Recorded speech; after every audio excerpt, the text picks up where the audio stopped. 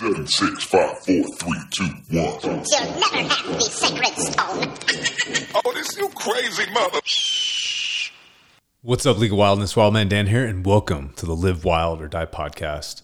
In this episode, I wanted to talk about exploring our limits and expanding our imagination of the possible. And I just went on I guess it was a 3-day, 2-night backpacking trip with my 3 and 4-year-old daughter. And the 4-year-old, she hiked the entire 12 miles. And this was in the Rocky Mountains. We're like over 11,000 feet. It's a rocky, steep trail, and she crushed it. And to be honest, the 3-year-old, I think she hiked like maybe 2/3 of it. So props to her as well. But it just made me think about how we kind of place these pre-existing limitations based on kind of our own preconceptions, things of that nature, and how in our personal lives, we may kind of set up environments, relationships, etc., that also place limits on ourselves. So let me share a few more anecdotes here. And the idea for this episode as well is to keep it more of that Quickie style. So again, I mentioned I took my 3 and 4-year-old daughter on a 12-mile backpack. We spent 2 nights out in the wild. And so the way we kind of broke it up was day 1 was about a 2-mile hike. Day 2 was maybe 3 or 4 miles. And then the last day was 7 miles. So that's a pretty big day for a 3 and 4-year-old. And again, 4-year-old hiked the entire thing. And a 3-year-old, she hiked most of it as well. This morning, literally right before I recorded this episode, I was out with a buddy climbing out here in Boulder, and we went to an area. He's climbing a route that's like way above my current ability level and really harder than anything I've ever come close to climbing. But just being on the rock, getting to experience and see what that next level looked like, it gave me that glimpse, and it made me kind of think, I think that's possible. It's going to take time. It's going to take work. It's going to take effort. But I do think it will be possible. But I think seeing it for yourself and kind of getting to peer into that window a little bit is so valuable.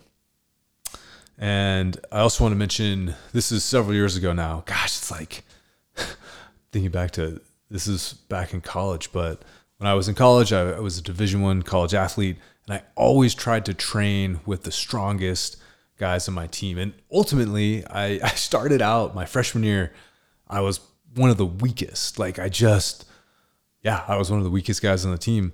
By the time I graduated and finished, I was one of the strongest. And that was just consistent, disciplined dedication to that long process. And so there's 2 kind of parallel concepts here that are kind of mutually exclusive, but I also think they relate as well. One is being around others that kind of push the boundaries of your own skill level. It expands your imagination of what is possible. And so I think that's important to recognize for yourself personally, but I'm a father, I have kids. I don't want to place limitations on what their imagination for what's possible or what other parents may say, like what's possible or not possible for kids of their age, whatever. So it's having that. It's a Misogi concept, right? The whole idea of Misogi is expand your imagination of the possible, push your limits. You can do that personally, but as a parent, I think it's important to not place pre-existing limitations on your kids. I hesitated there because I was going to say, certainly within reason, we're not trying to go out and get them injured or put them in any unnecessary danger or risk or anything like that. My point is simply that I think kids are a lot more capable than we maybe give them credit for. And I remember as a kid, I always wanted to kind of push the boundaries, and I always felt like I was held back, and I resented that. But then thinking about on the more personal level, looking back at my life and where I'm at now, like surrounding myself with people that they force me to up my game, and they also have their peer group that forces them to up their game. And I think about it, I was trying to think of what's like the analogy for this. And if you think about like a chain link, like a link of chains hanging down, the links, they cross over, they're interlinked, and there's that crossover point.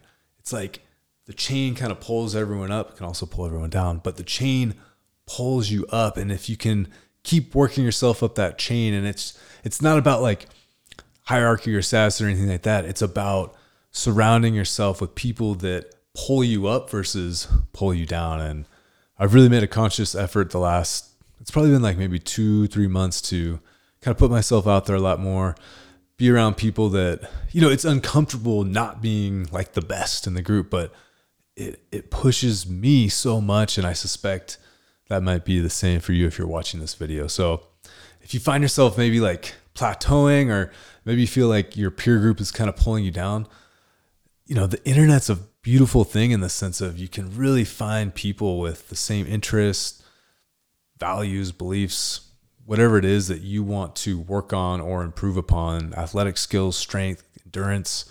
You can find those groups online, and it's been a valuable tool for me. So I kind of grew up at that age where the online connection thing was it had like what's the word I'm looking for? I'll think of something better, but there wasn't as much value maybe to relationships made online. But, now I've made some really great friends that I've kind of initially met online. So again, that's an awesome resource.